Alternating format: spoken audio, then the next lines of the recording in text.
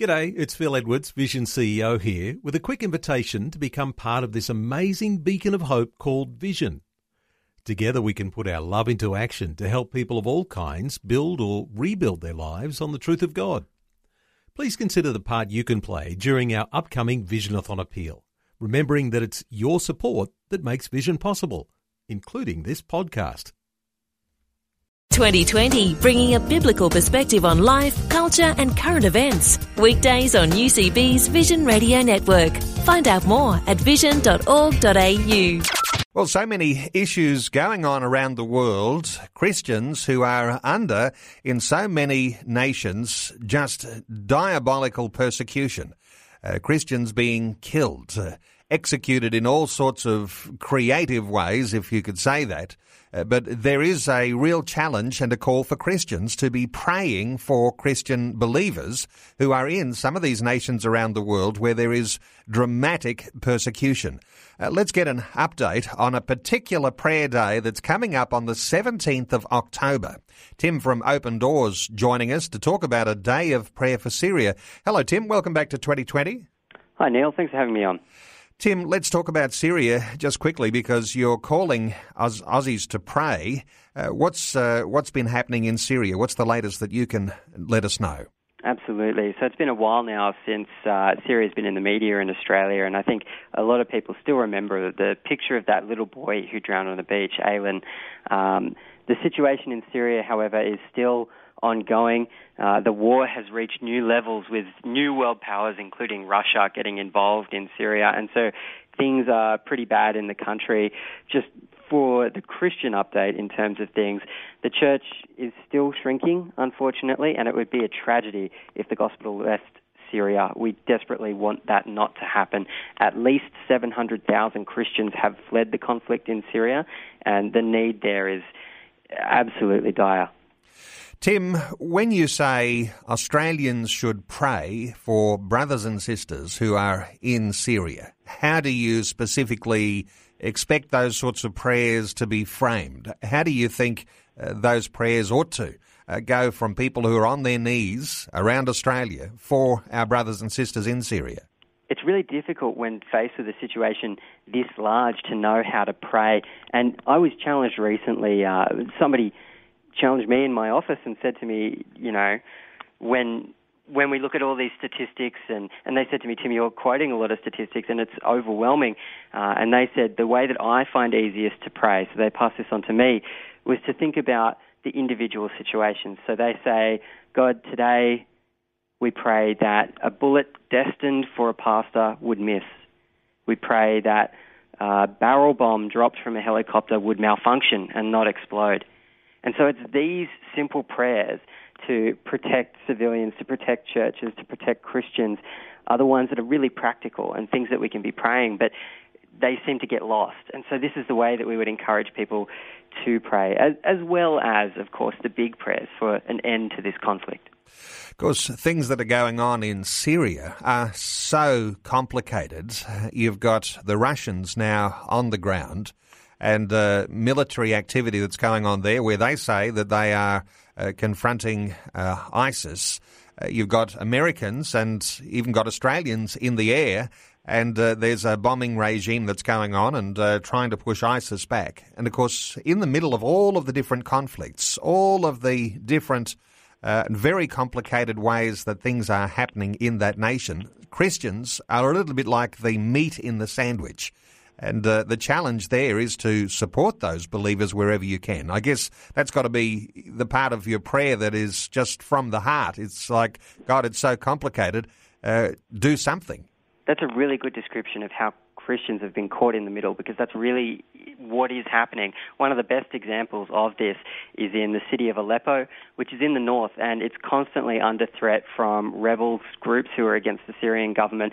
The Syrian government is desperately trying to hold it, but on the other side of a river that separates Aleppo is Islamic State. And so the fear is real. There's actually a pastor in Aleppo that Open Doors is supporting through local church partnerships, and his name is Samuel, or that's not his real name, but that's the name we can tell. And he's chosen to stay in Aleppo. He sent his family out long ago knowing that the danger was too much, and he talks about the fear every day of potentially being killed by a bullet or a bomb, but he chooses to stay and serve the people. In fact, he said to us that his great encouragement and his constant prayer is Psalm 91, which talks about how God is a fortress. The thing here, Tim, that always gets me is that while you can talk about the conflict and you can, as you say, you're quoting a lot of statistics and all of these things seem overwhelming, but these are real people, flesh and blood people, and those Christian believers holding on to what perhaps we might think is like holding on to a thin thread, this link to God, expecting that He's going to be their protector. This is the thing, isn't it? When you're praying from the heart, you're praying for real people in Syria.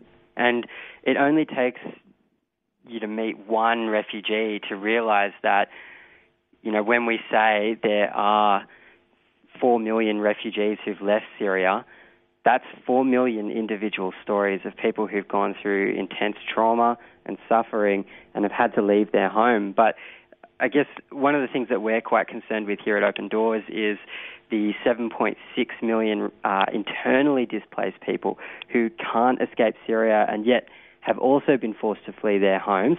They just don't have an option of getting out. I am also, of course, mindful that there'll be a whole bunch of Syrian refugees, 12,000 announced of recent times, who will be coming to Australia. And I guess, they're still, at this point in time, perhaps even in refugee camps. They're also a part of prayers, I guess. You've hit upon a really good point here. We, as the church in the West, in Australia specifically, we have this incredible opportunity now to be preparing ourselves to welcome these refugees. So if these refugees are Christian, we've got to welcome them into our existing churches and be prepared for all of the issues that come with coming from a conflict war zone into a country that's quite peaceful. So there's going to be lots of issues there. And the place that we can start with that is prayer. So we really want Australian people to be getting behind prayer for Syria, refugees among them, particularly those coming to us, and as well the refugees who I haven't mentioned. So there's a lot of refugees coming, and some of them will likely be Muslims. And these are going to be Muslims who haven't been reached with the gospel before. So we're seeing an incredible opportunity. Australian Christians need to prepare because we can evangelize to these people who've never heard the good news prior.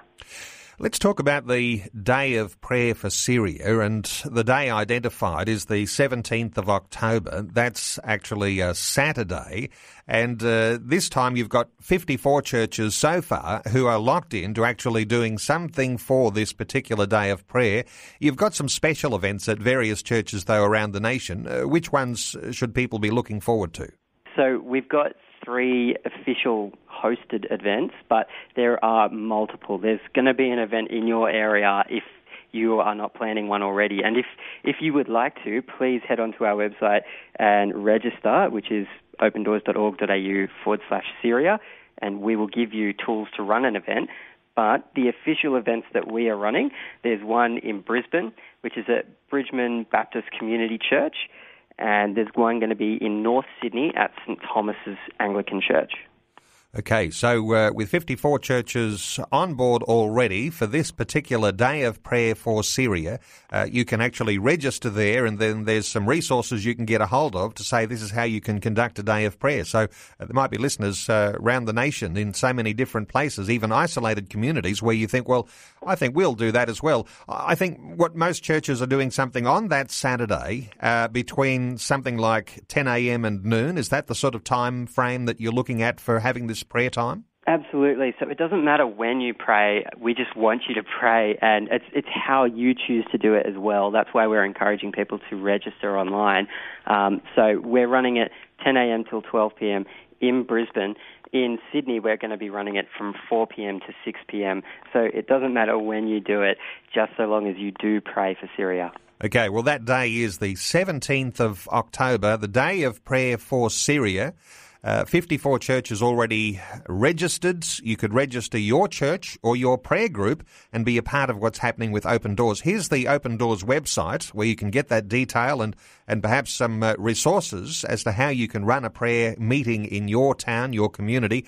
It's www.opendoors.org.au/Syria.